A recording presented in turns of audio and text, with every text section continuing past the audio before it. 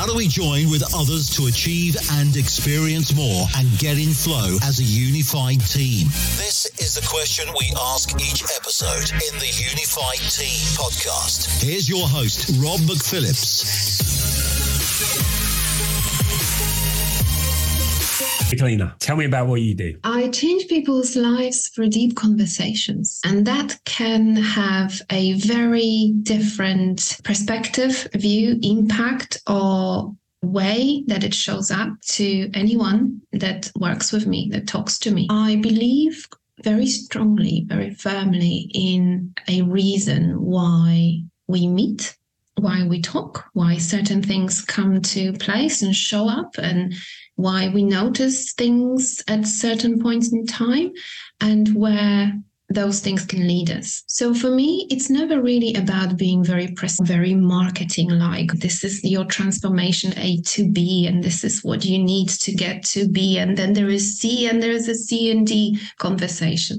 That's not me. What I do is I take a person in front of me and I have a conversation. That conversation unfolds a lot of the things that are meaningful and that are needed for the person in front of me.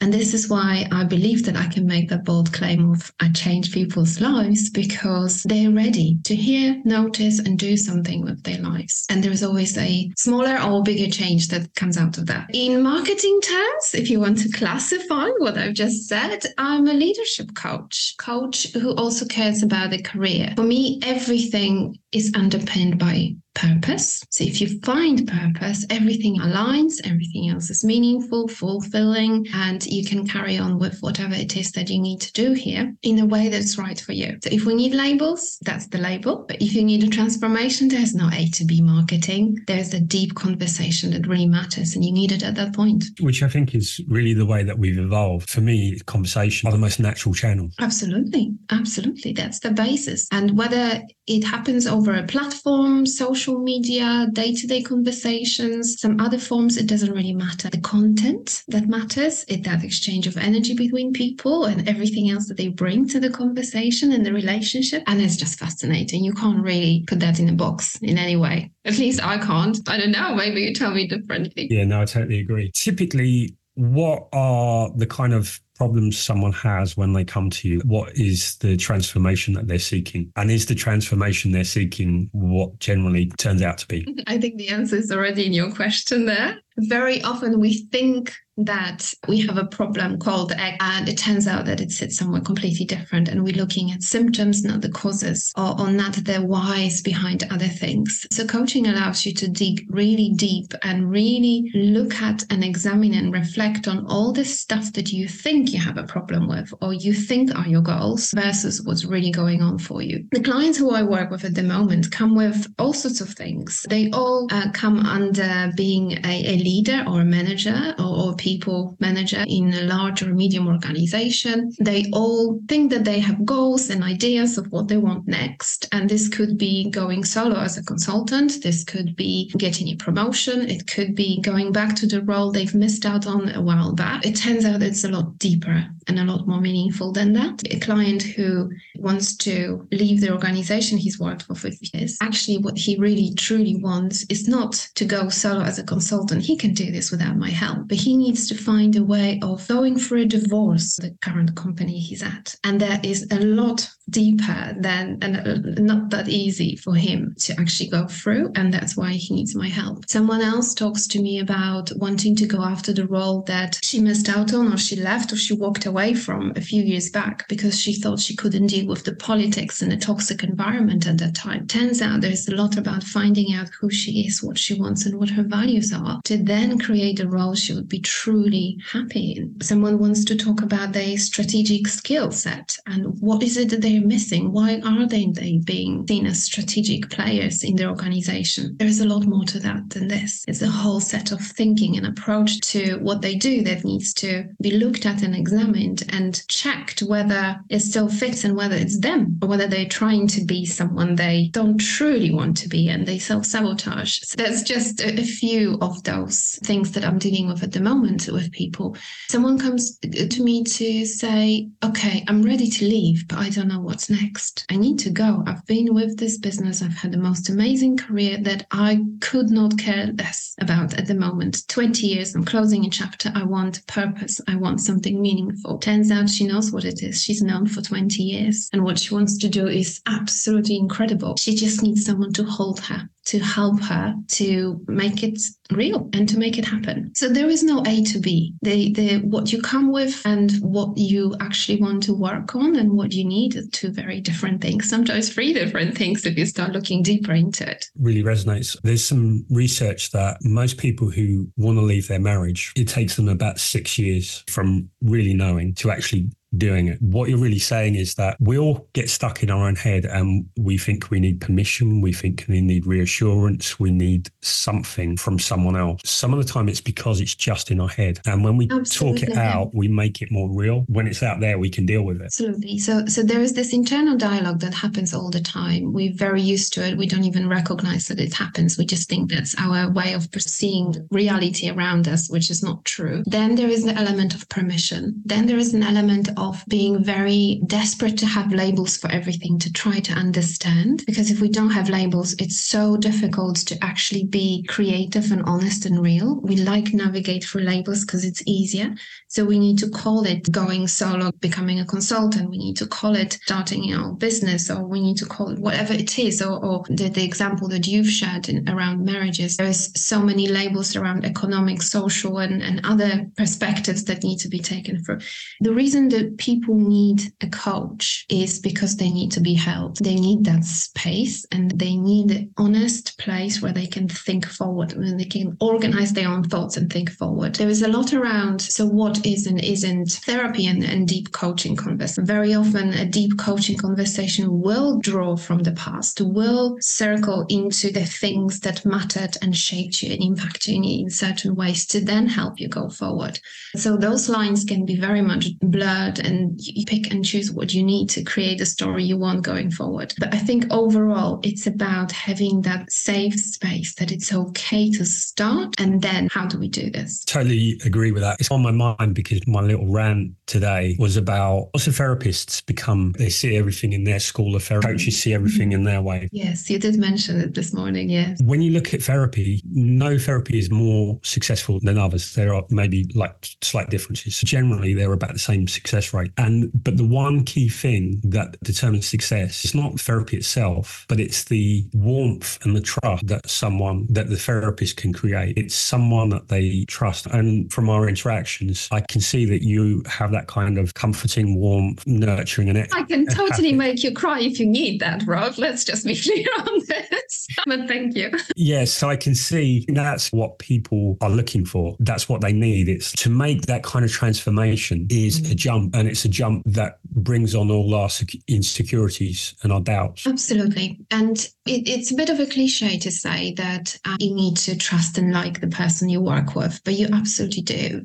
You can have the most amazing qualifications and experience. If it doesn't work for you two in co-creating that safe space for you to change your life, it's never going to work. No one really cares about the amazing websites and marketing and accreditations and qualifications and experience and everything else. They just want to feel whether you get them or not. And there's this lovely phrase, meet someone where they are at. It's actually very difficult to do, but the person who has enough skill set and experience and intuition and everything else can find that moment where you can align and build something together. And it's not about, if it's a relationship with me, it's not about me knowing where you're going and telling you, and here's the best way, and here's how to avoid X, Y, and Z, and you'll be successful. Couldn't be further from it. But it's about you trusting me that I will challenge you and I will care for you and I'll hold that space so you can grow. Very often, we're so used to being told what to do and how to do things, being told to follow other examples and just fitting them in somehow and making something meaningful out of that. And when someone says, but what do you want? It can open a flood of tears. Just not being rushed in a conversation can be transformational. When someone has 3 minutes to think about the answer to the question you've just asked, it could be transformational. You can't put this in the marketing material on LinkedIn or anywhere else. But I've seen this truly powerfully happening in front of me. If it comes to working with me, I found a way in my own personality not to judge people. I level the energy levels with the person who's in front of me, and I allow things to happen. And it's one of those things that you need to feel, you can't describe, you need to experience, so you know what I'm talking about. I find that this truly helps, because this truly propels someone forward. And who am I to tell what your B or C or D is? You don't know that yet. But what you need is that step to go, feel empowered that you can, that you could fail, or you could succeed, or you could embarrass yourself, or you could be loved, or you could, whatever it is that you fear, whatever the outcome at the end of the fear is. So you could do all those things. So for me, I think it's about leveling up that energy exchange, if I can call that. Very often I work with people who navigate different cultures, national cultures or organizational cultures, where they always try to fit in and belong, but they don't really feel that in different ways. And because I've got this multicultural background, I can understand where they're floating and what's happening and say, hang on a minute, that's the next boy you need. This is the next step, but then figure out where you want to go from there. And I think it helps because the more multi-perspective you've got in life, the easier it is to be creative, because you can say, oh, I'll take that. And I know that works. And by the way, I don't know what do I call this, but if I take this and this from my past, I can be empowered, fulfilled, creative, and do everything else. And, as coaches or therapists, we use all those big words and all these amazing jargon. If you need this and you need that. No one talks like that in real life. They just go, I haven't got a clue. I can't figure this out. I just don't know. And I've very recently heard someone say that don't know is the best answer you can hear. And I absolutely and truly support that, because that's where things are going to start to change for you. So if there is something you don't know, you should be really pleased you got to that place. It's the sign of a great breakthrough. Like I always think confusion is like in between what you knew and a transformation of what you will know. It's leveling up. That's a really nice way of putting it, actually. And there's so much choice. There's so many possibilities in that. Why does confusion need to mean something negative? All these labels again that come in. And just going back to your point around, so this type of therapy has these answers and this type of coaching has these answers and all of that. I think there is a bit of ego of a professional carrying out certain ways of working with people. I think we need to constantly bring ourselves back, that this is not about us. We lend in certain experiences, energy and knowledge to help on a journey, but not to change it. It's not about us. It's not our success, and it's not our ego that needs to come in, and it's an ongoing journey there. But equally, it's good to try out different things and pick and choose those bits that we need. And then to your point around the confusion, there is so many things that just are. They're not negative or positive. We make them to be negative. And if we just reframe certain things, and if we just look at things differently, so much can happen. And I see that very often in conversations where sometimes if you want to describe it, nothing really changed. The events are still as they are. There's being stuck or being confused is still there. The choices are still the same, but the person leaves the session going, everything's changed, but you can't explain what it is. It's that way of thinking, feeling, looking at things that's changed. So back to the transformation. The word transformation can be quite frightening if you translate it to in certain languages. Transformation can mean leaving everything you know behind. So that's threatening. So why would you do that? If you use the word change, there is so much cognitive load and emotional load that comes with it. If you just change that word, and if you just look at things differently, everything can change in a way. Yeah, I think we always want to change circumstances, but often what we really need to change is perspective. That's right. But if you tell someone you need to change your perspective, they'll go, yeah, of course I do. And I've got my own opinion. Oh yes, everyone has one. So back to labels and back to words, but really listening and asking questions that in that moment can shift that energy level for someone. That's key. And this is why I love coaching. And this is where I think it works. And for me, this is where empowerment or leadership truly sits, in those moments of feeling that a change is possible, that the mindset shift is there and unlocks something. I hate that word because because it's such a marketing coaching word. Oh, unlock your power within. If you were to truly, really use those words, yes, that's what it comes down to. It's like authenticity. Authenticity is something that is so important. It is something that you can use all the time. And yeah, people have so much used and abused it that you're like, the word I really want is authentic. I know people have so much connotations with it. And yeah, there's certain words that are so powerful, but we have to avoid them because they've lost some of their meaning. Oh, they've been beaten to death. Absolutely. Sometimes when I say, oh, it's about being authentic, I immediately go, whoa, and these are the 10 or 20 things that can be said about this. Take it back now. But again, it's about co-creating that space of someone in front of you and using the words that are right for them. Really listening deeply to how do they express themselves, using those words, bringing that insight and reflection back to them to really, truly for them to find their own way. It's not about me and my way. I can swear all along and I express myself. My grandma used to say that if you swear, you actually change reality because it's magical, because your emotions change, your mindset shifts. So reality changes too. And I love that. But if I told you that, or if I swore in front of you for 10 minutes, you'd be like, she's not for me. Can you say that again? Your grandma said, if you swear, you change reality? Yes. So if you use swear word, your world around you changes after you've done that, because there is magic in that swear word, because you release your emotions, you change your mind so you can deal with the world around you in a different way. So it changes reality. Isn't there a lot of depth to that? There is, and there's actually research to evidence it. No. Because people who swear feel less pain, and it's because they release that tension. So there we go. Honestly, I claim that was my grandma. That's what she told me. Whatever research was done, I don't know. It was my grandma. So don't take it away. That's great. And I think also like the whole taboo about swearing, because like my mum would always, don't swear. What that's doing is it's constraining, and it's what's wrong with a swear word. It's in the vocabulary. So why not say it? But we have all these kind of taboos. And I think that's probably really what you do is people are programmed with all these kind of taboos, and they're constrained of you can't do this, you must do this, you must do this. And what you're really doing is opening them up and freeing them to have a more authentic, a more true, real experience. I think that's a lovely attempt at putting a label on it. Yes, but that's okay. Yes, I think it's about creativity in shifts that you want to make. Do what you want to do on purpose, with purpose, aligned to this. Then find the right tools that work for you.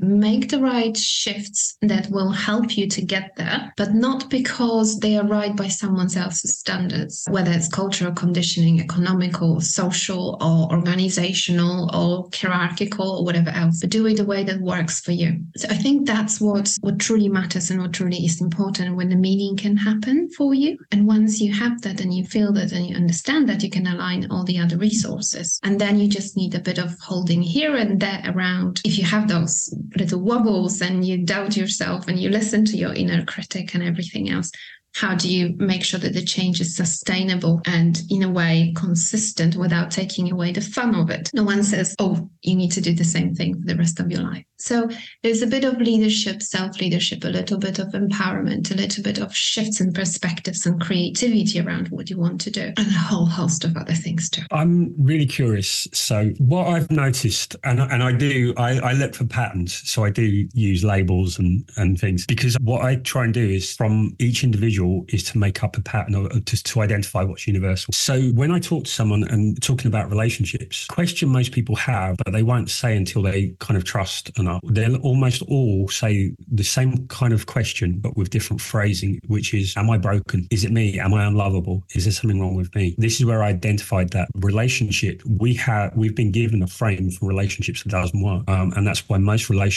relationships fail. By fail, I mean that they don't work as people expected them to. People take relationships not working as a failure for them, and they take it as a sign that there's something wrong with them, and it plays into an insecurity and a doubt they're somehow broken. Is there a question that you see as a kind of a common thread? Reflecting on what you just said, I don't recall a question that would be a common thread amongst the people that I'm thinking of now, and when I think about what they bring to sessions with me. But I can see a version of that sort of feeling of I'm broken coming up. So you've made me think here very deeply. They do bring different versions of it. There isn't a question that comes up that would sum up that pattern. What I would say is there is a need for validation that it's okay to be different to what it is that's been programmed to people. That comes up. Bear with me, I'm replaying some of those conversations in my head now. And it's quite interesting. You've said that there is a definition or a pattern of relationship that's been given to us. And if it doesn't work for us, it's broken. I wonder what you would call that pattern, or what is it specifically that you would label it as? Because across cultures, and I work with people from 4 different cultures at the moment, there is so many different layers to understanding things and defining things that I wonder whether what it is that you want to share actually translates across those cultures. So what do you mean by a definition of relationship that doesn't work? Do you mean why the relationship doesn't work? Or, okay, so we learn about relationships. So if you look at 70% of our neural pathways are laid down by the age of 7. So basically after that, we have this kind of map of the world and we think we know it, even if we don't. And that's where most of so I call it that, like the human operating system. And that's where most of our problems and our conflicts come from, something that was in there. There's like a bug. If you look at how we learn about relationships, most of it is from fairy stories or Disney films, and it's the princess meets the prince. And so we get what I call the 4 myths of the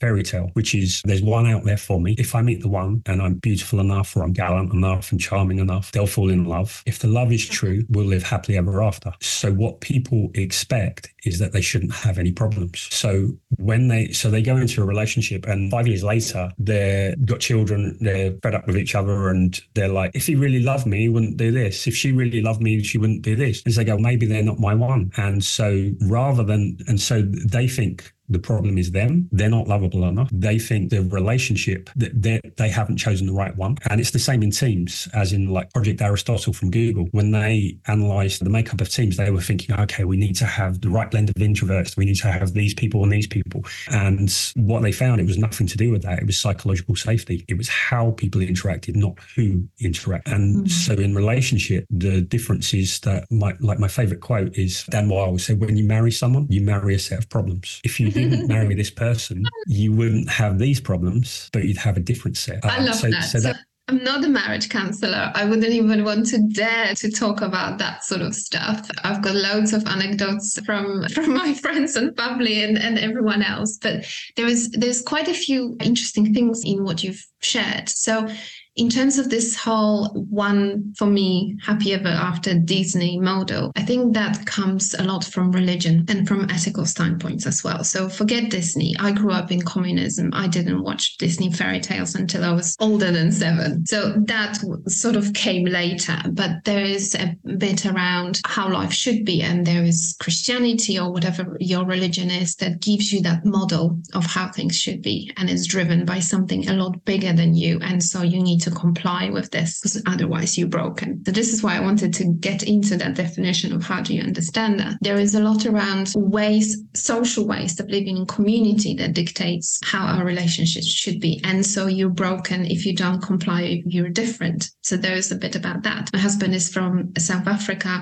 He grew up in a closed religious community as a white family around problems with apartheid and longer. There's so much culturally and socially and religiously that they took on as a family around how life should be. I grew up in communism and then capitalism that started emerging, and how different that was and how different Christianity is that. So there is a lot there on that front. I think we all tend to go, if we don't comply with external norms, we are broken. We don't know who we are and what we want. So we try to fit in with different approaches. When it comes to relationships, that we think in those absolutes around one forever, and if it doesn't work, it's me. At work, I think it's a lot easier because we go, if it doesn't work, I'll go and find somewhere else. And there is a lot more empowerment and a lot more choice. And I think choice allows us to be more confident and empowered and change jobs and change cultures. But going back to the point that you mentioned around the research and around how we interact and who are the people and how they bring that additional element of culture and co-creation together in that space that works and makes the two of you better than some of parts of the two or the three or whatever.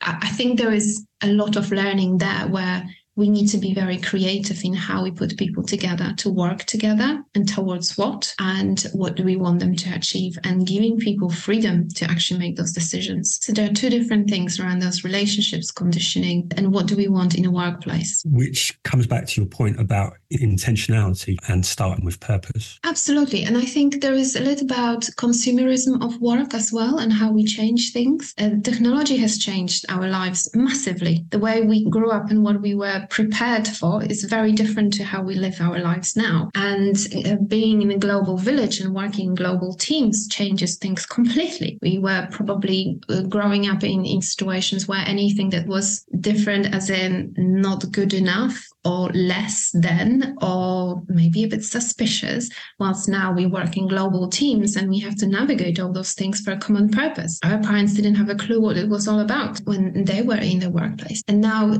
the rise of short-term contracts and working on assignments and freelance work and starting businesses, none of that socially or economically was possible 20, 30, 50 years ago. Now it's very easily accessible. So it's about, so what's the purpose? What's the intention? What do I want out of it? What do we collectively want for this particular project? What's our common outcome that we want to work towards? And so then we need to start thinking about the set of tools, set of problems, set of skill sets, and they're called people. And then how do they interact towards that one thing? Not forever, not in absolute, but for outcomes, for common goals. And I suppose if we then take that and we go back to your point around relationships, one forever, we could say, okay, so throughout your life, you look for a father for your children. And once you're done and they've grown up, that's it. The project is done. Right? Consumerism of marriage. And then you look for a partner to travel the world with for the next 10 or 15 years. That's it. And then you look for someone to retire with and have someone to be buried with. I've heard this once as an expression that someone was looking for someone else to end their life, to be with to the rest of their lives and be buried with, because they didn't want to be buried alone. Maybe that's the answer to, I don't know. I don't even want to touch that sphere, not my area of expertise. But if we play around with those approaches, absolute versus creative, I suppose we could talk about that. But we need to be mindful of religious, cultural, social, economic conditioning and everything else. Definitely. I'm fascinated by the idea of what it must have been like growing up in a communist environment and then suddenly everything changing. Can you share anything about that? You can share a child or early teenage years, and then the sort of how I was uncovering those things and influences throughout my life. Obviously, I wasn't an adult when all of this happened. It was my parents.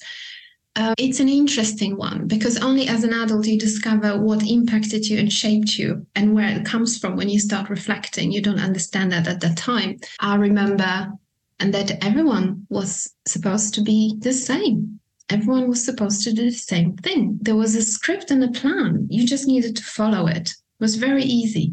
It was all about being super resourceful around how do you get food on the table? How do you make sure that your kids have shoes and clothes and go to school? But we all had this pattern to follow. It was all very simple. I remember my parents saying that they were brought up in deep communism, and then life changed. They had absolutely no work skills whatsoever because the job was given and you worked in the same place for their whole life. So for us, they had to figure out how to do it themselves to then tell us, oh, it's okay to choose the job you want to do. Who do you want to be? Oh, no, it's okay to say you want to do this or that. So they had to learn a lot to then bring us up. I remember that everyone was happy and everyone had the same thing. I don't recall jealousy in school because someone had better clothes or better shoes, or there were no gadgets or computers or phones or anything like that. So it was very easy in a way. We were all poor. We all had jumpers made by our grandmas, from older jumpers. We all knew what to do and how. Life was a lot simpler. In a way, when you then grow up and actually there is competition, there is choice, there are new things you need to deal with. There is a million more decisions to make than you thought that you had to as a young teenager or adult. That was all very frightening later on. Then you started seeing those differences in the society when suddenly people were very rich. So there's this saying around, if someone is a rich capitalist, surely they must have stolen their first million. So there is no other way. You have to steal to have more than other people, because all honest, hardworking people have jobs that are given to them, and so life goes on. So all that cultural conditioning then stays with you, and you've got all those massive beliefs about things because that's how things are, right? And then you end up with a different way of thinking where you go, "Ooh, okay, this is very different." And by the way, there's religion and philosophy and everything else that goes with it. So yeah, just a few nuggets there. That's fascinating, because I can see a direct how that it must have been a struggle from your teenage to young adult lives of coping with the choice and coping with that change. And it seems that a direct parallel between what you now do for other people. Hey, tell me more. That's interesting. I think there is always the link. Sometimes we are aware of it and sometimes not. One of the things that I've very recently discovered about myself is that one of my greatest strengths that I'm really proud of is that I can make something out of nothing. I can be extremely resourceful and nothing will ever faze me. I will find a way. And I was talking about it and reflecting on it. And it was quite interesting that my friends played that back to me. That's how they see me as well. But it turns out that stops me from having an abundance mindset, because I'm so used to having scarcity mindset as a starting point, so I can go with my resourcefulness, that I can't skip that point. I can't have an abundance mindset because I don't know what it's like. Everything that I know is scarcity first plus resourcefulness that then creates amazing things. And I suppose that's just a bit of about me. But what I do with the people who sit in front of me is I truly listen to what they bring, what patterns come up, and then just help them understand those. It's not about my interpretations on those things, but bringing them back alive to the conversation. Very much what you've just done with me, that you see a pattern and an impact. Of course, there is always one. But sometimes we're not aware where it comes from, but there is. And, with my husband, he had a very different upbringing. He experienced a lot of different things that I didn't even know existed. I remember as a teenager, I've only ever knew one Black person. And it was incredible. And my mom was friends with him and they worked together. It was incredible, such a completely different, fascinating culture and way of living and stories told and everything else. For him, it was very different. It was half society and constant struggles and changes and what's right, what's wrong. A world that I never really knew or understood. Yeah, so much there. I think when someone gets in a romantic relationship for the first time, they've grown up in a world that they thought everyone else was like them. And then suddenly they go into a different household where they've got someone with completely different culture and experiences and ways of interacting. And I think that's what relationship does, is that our differences, if we're able to, this is my thing of disagree without drama, so that if we're able to learn from each other and share each other's perspectives, then we can broaden and we can overcome our own blind spots. Absolutely. 100% agree with that. But it's hard work. And it's daily. From the point of, so hang on a minute. So do you catch a virus if you walk without slippers on? From that sort of level of problems, and you Google it. So do you or do you not? Because in my world, they say this, and in your world, they say that. I've got millions of those type of conversations. To what's the right thing to do? Offer 5 cookies to 5 people you invited, or offer the whole cake to those 5 people you invited? What's the right thing to do? I think, again, I'm not a marriage counselor. It's not my bag. But for me, there's a lot around cultures at work that influence how you think and who you are and how you change and the masks that you put. Because you try to fit in different organizations and cultures, and there are different ways of doing things and different expectations.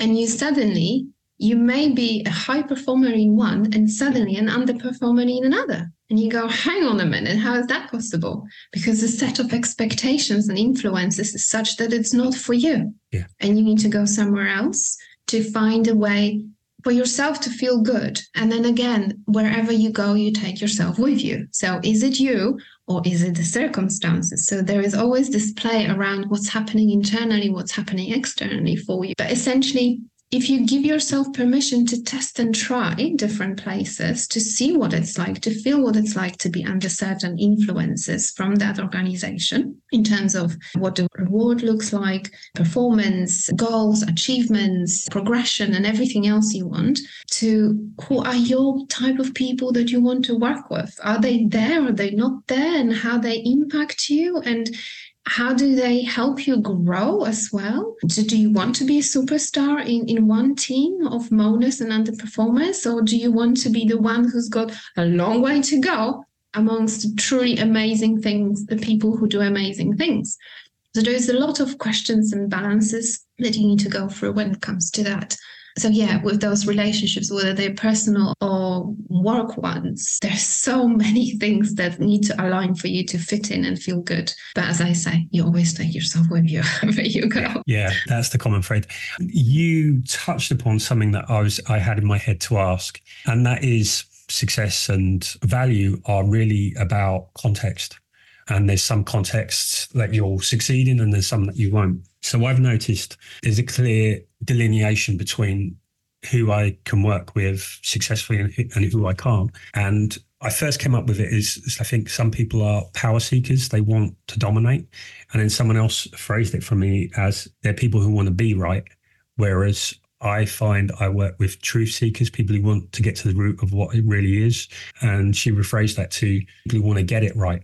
Because the people who want to get it right are willing to change and they're willing to adapt. They're looking for the perspective that's going to help them, help everyone succeed. Whereas what I call the power seekers are looking to be right and they're looking to fit everyone else to make them right. So who do you find that your work resonates with best? And is there instances where of the people who it's not, who you don't gel with and you don't have as much success with? Such an interesting question. It reminds me of my philosophy studies 20 years ago. And those questions around, so are there absolutes? Is there an absolute love, absolute truth, absolute this or that or the other? Or do we make it to be as such in relationship to ourselves in some way? So you just brought that back for me. I don't know. I haven't thought about it from this perspective. It's an interesting challenge. If I think about this from psychometrics perspectives and all those tests that we can do to try to understand a way how we show up and how we relate to others, all my tests will tell you that I'm there to support others, but influence, drive, focus on performance, achievement, and completion of stuff. So that would imply ego, and that would imply people who would follow, and I would lead them or drive them in a way. But equally, the tools that I use mean that I take a step back and I drive or influence through questions, but they do the work. So they are in a driving seat. So I'm changing that power dynamic in a way. So it's really difficult to answer your question.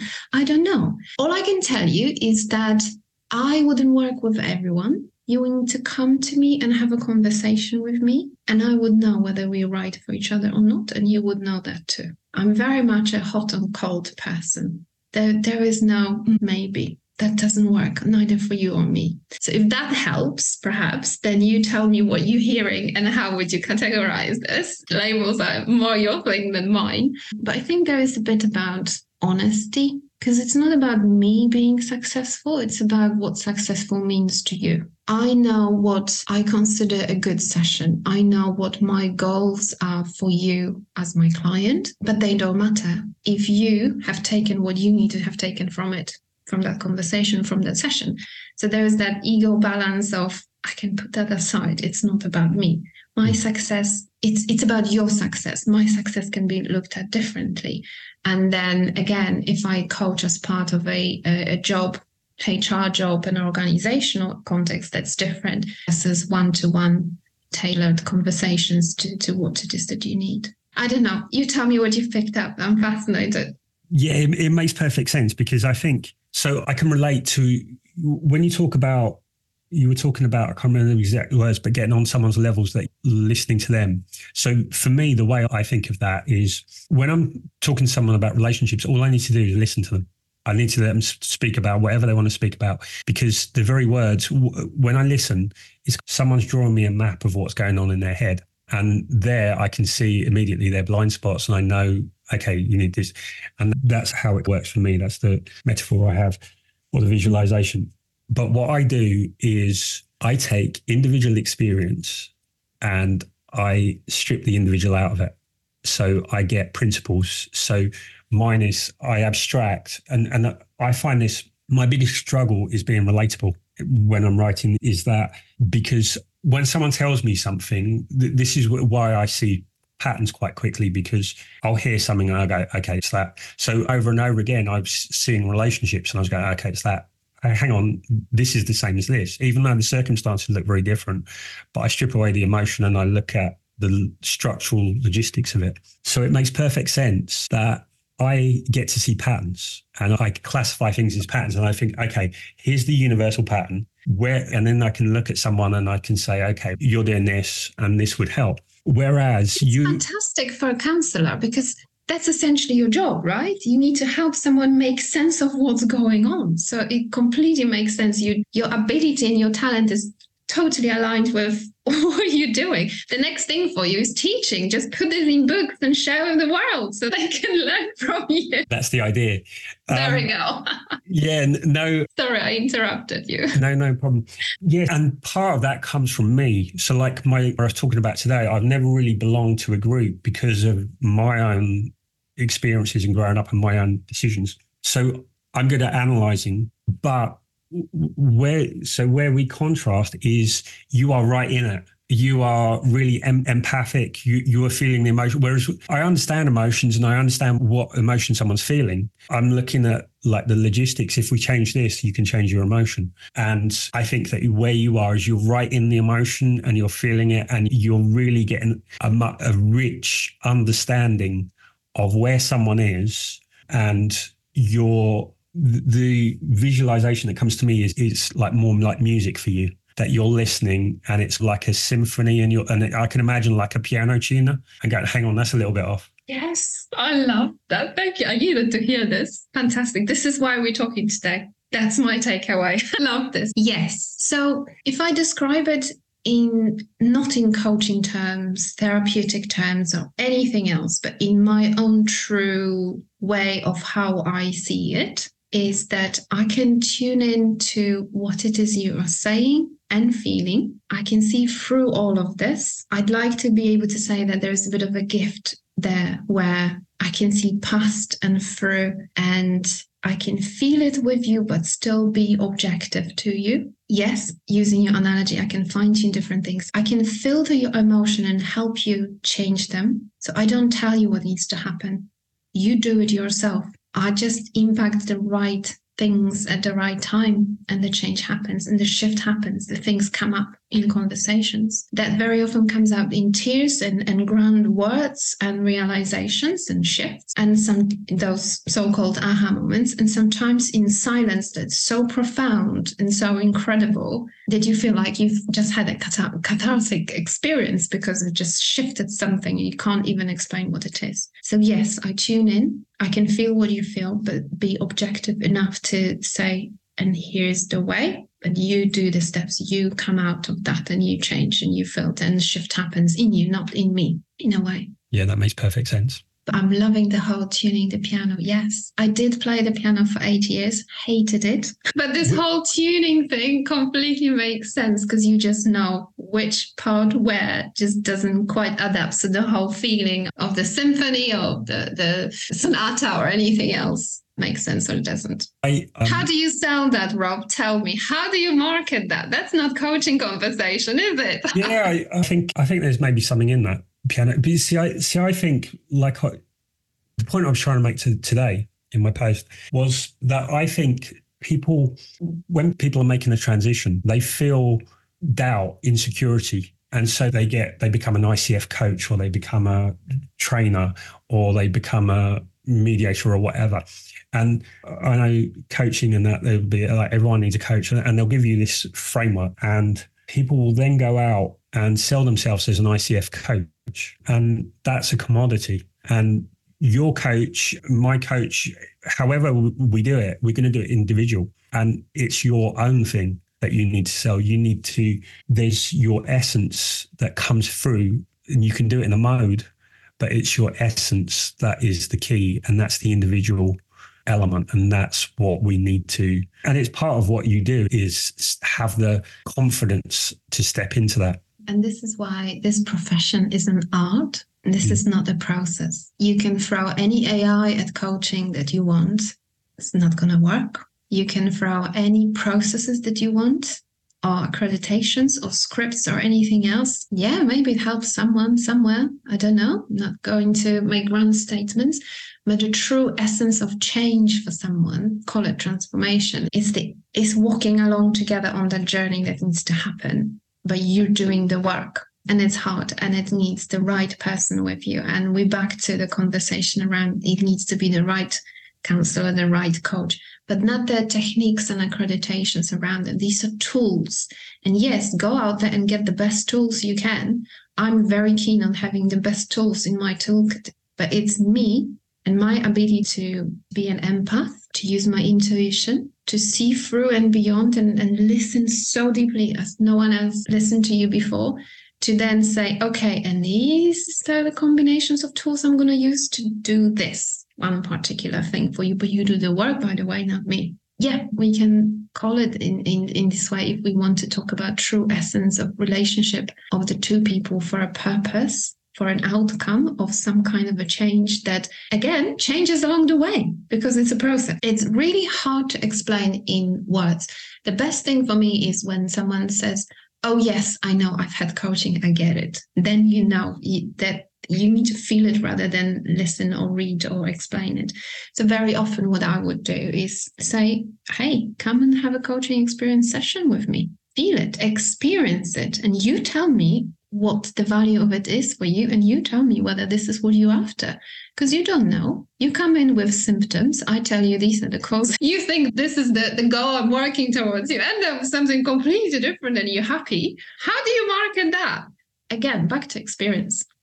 Yeah. And the essence. I think the problem is an experience it's diminished when you try and translate it into words. And yeah, it's one of those things that you have to experience to be able to understand, because you can say the words.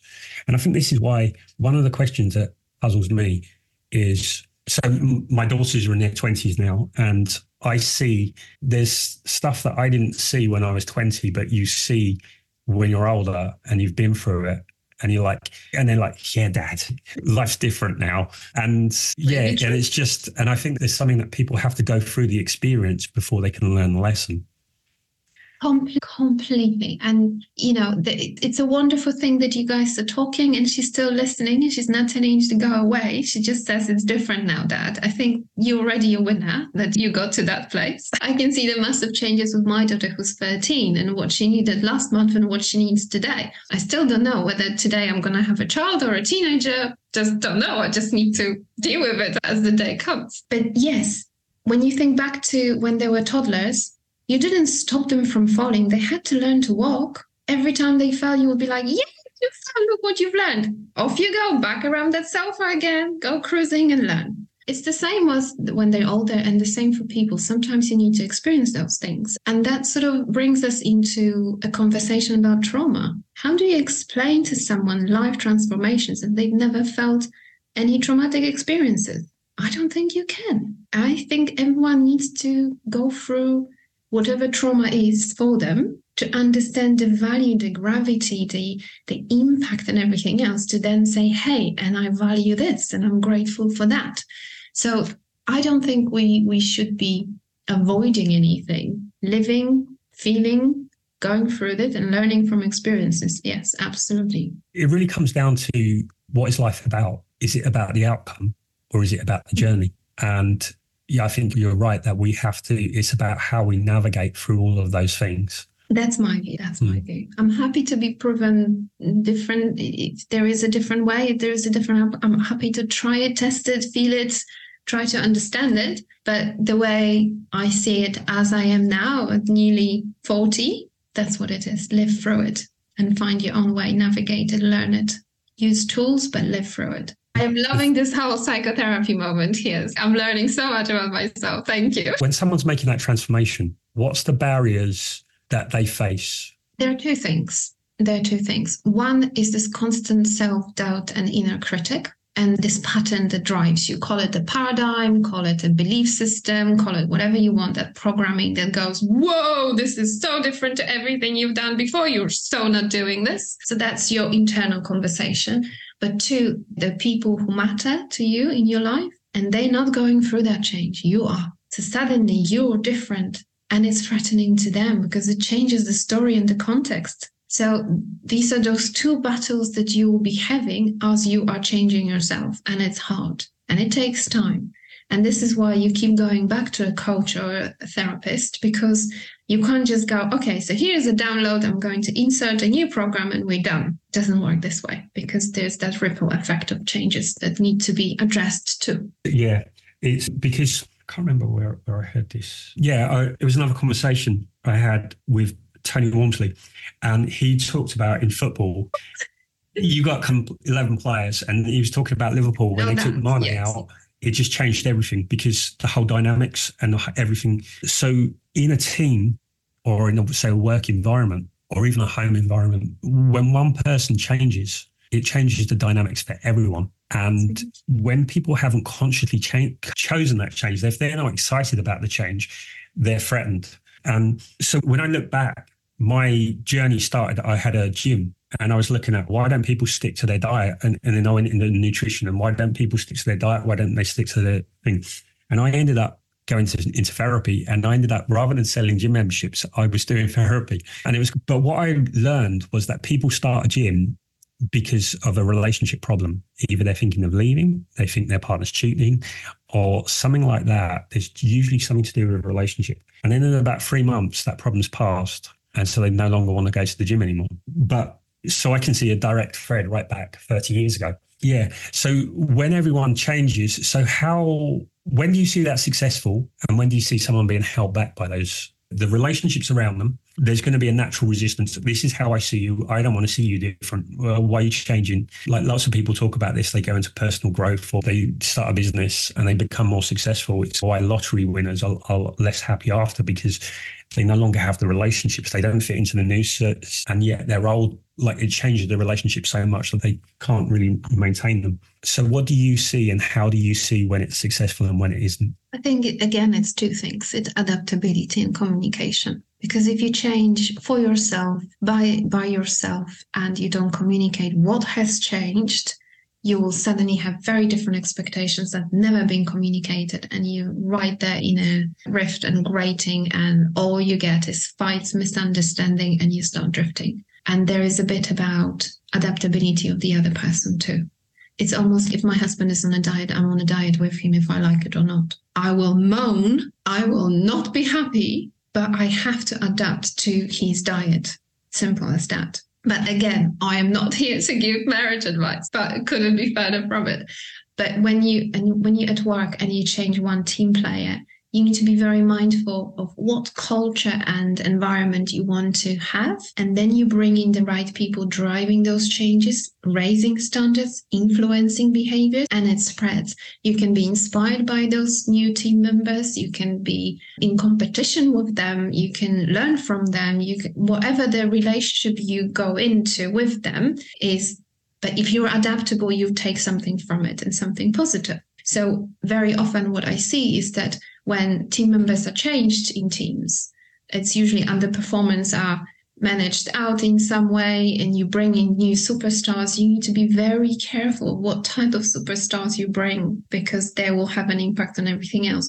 But the success of a team will come from those other people successfully adapting to those new relationships. So whether it's you and your husband or whether it's a team, it's how do you adapt to those changes? And then if it's you going for coaching and you're changing, it's about, unfortunately, people around you and their adaptability, because they will drive you back to, no, don't be stupid, this will never work. Of course, she said this and that because you're paying her to do that. We're back to square one.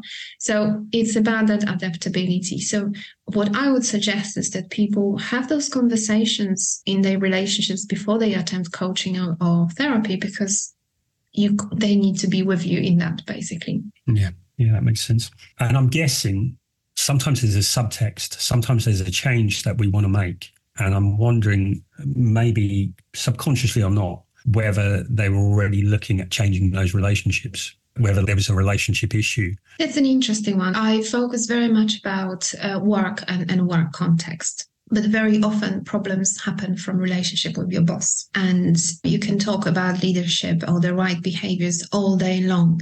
There is so much stuff happening that are shocking still and will be, that you almost need to lower the standards and deal with the basics first. So very often you want a different job or you want to be successful because you're not in the relationship with your boss who you're trying to change and they won't. So if we take that as a starting point, and I've seen this a few times, is that then you need to be very clear on what relationship you actually want first. And if this is the root cause of your problem, what can you do about those? And what does it tell you about you before you deal with, and now I want a new job and I want more money and I want this promotion and everything else. Because maybe you don't want a promotion, you just want to run away from that person you work for at the moment.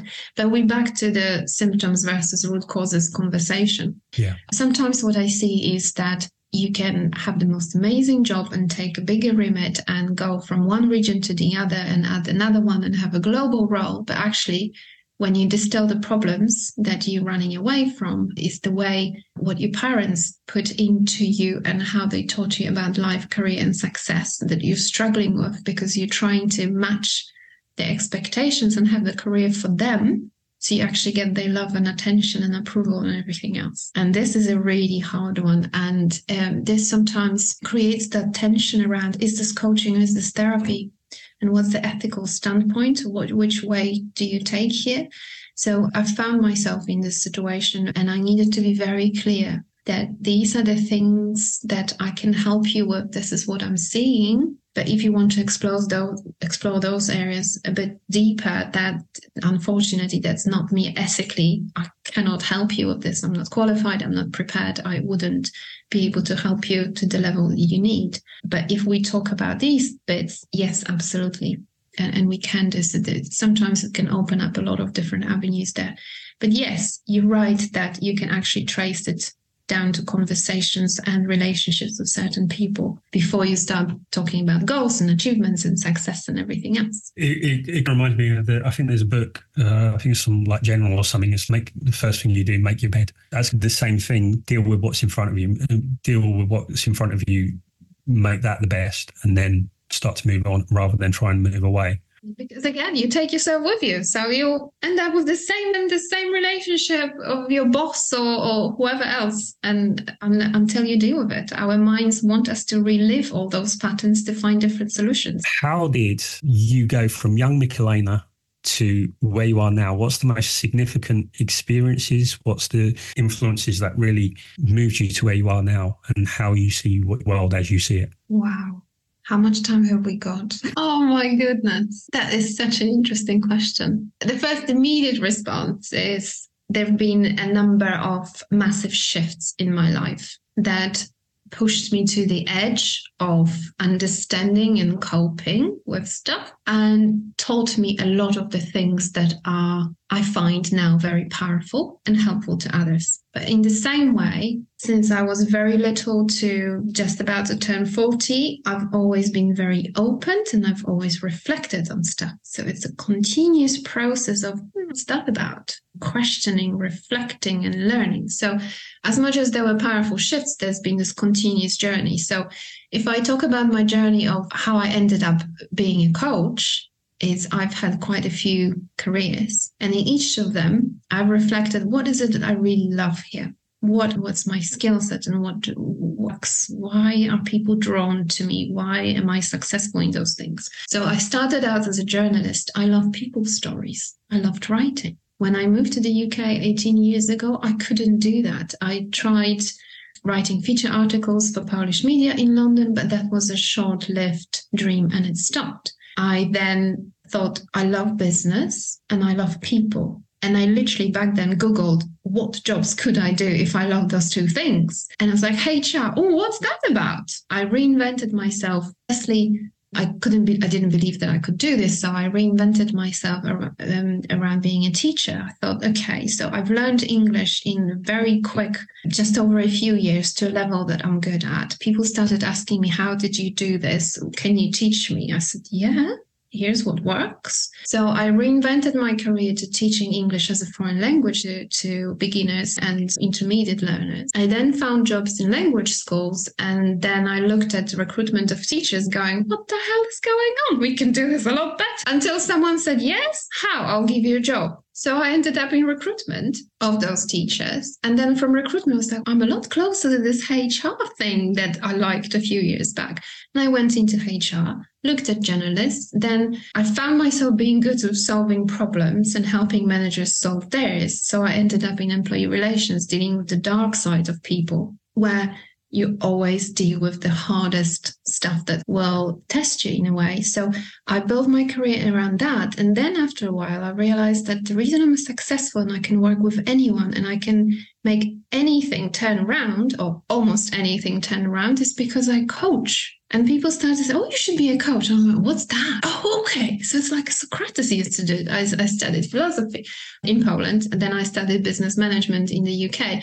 So I started putting things together into patterns, and I thought, oh, okay, I can do something with that. And that's how I got into coaching informally, and then starting seeing that I don't know what I'm doing, but they get results out of it. Hey, how do I get a qualification for that? And I did, and I qualified, and I can now call myself a coach. But it's very much about what happens in those deep conversations. It's not about accreditations, and it's not about the tools. It's about how you use them that matters. So back to my openness, my empathy, my looking for people, and everything else that's always been there. But I would be lying if I didn't say that I didn't go through traumatic experiences in life. I did. My 20s and 30s were very traumatic, and my biggest realizations and learnings come from those moments. And the ability to tune in to what people feel and go through on a deeper level, I suppose, comes from that. Because it's not about preaching or teaching, it's about understanding, and it's very different. So I hope that answers your question on different levels. It does just lead to one question is, in those most traumatic times, did you have someone who you could have a conversation with who helped you to see it? Sometimes I did and sometimes I didn't. And it was about that constant reflection, what is really going on here for me? And I think that there's this ongoing conversation. So what do you pay a coach or a psychologist for? You just go there to talk, right? The cynical mind will ask. But sometimes you need someone to hold you and to talk because you're not able to have the level of reflection or insight on your own that you would do with the help of someone else. So I very much see this as a way of sharing the skill set that I've got with people who need it, because perhaps they have different one to me, but they need the one that I've got. So it's almost sharing a gift, if that makes sense. Yeah, no, that's perfect. It's like at Christmas, we all give gifts, and it's a way that we show love, and it's the way that we feel that we're loved and someone thought of us. I think life is really about, we can't be ourselves without having someone. You couldn't really be yourself without someone to empathize and to coach and to have those conversations with. So there's like the fabric of life. It needs all of it, and we need the problems in order to. I learned that to come to terms with what's wrong, like what is wrong, because that's the context that gives you something to do. And so in the same way, I think what we really need is to reduce the friction in being able to give gifts and take gifts. And take it, yes. And it can be very hard to take something from other people if you're a giver. Totally, yes. Yeah. I like that. I think essentially what you're saying is that it's all about being relational with things and people at the same time. We can't express ourselves if we're not in a relation to something else. So it's quite interesting. There's no absolute, this is you and this is your authentic core and this is this or this is that. It's relational. It's continuous. I like that. I like that very much. That's really what I see is if we can ease the relationships to create that trust and the communication and less of us in it and more of our gifts, then I think that's how we make the world a better place. There we go. That's your utopia and the perfect state and all of that. And yes, that would be fantastic. I'm an idealist. Very clearly. But hey, we can strive towards it, right? That's what gives us the purpose, for me anyway. There we go. Back to purpose. Everything starts and ends. Thank you for sharing your story and your gifts with us. Thank you for having me. It's been fascinating. I'm glad you say that. Thank you very much for having me.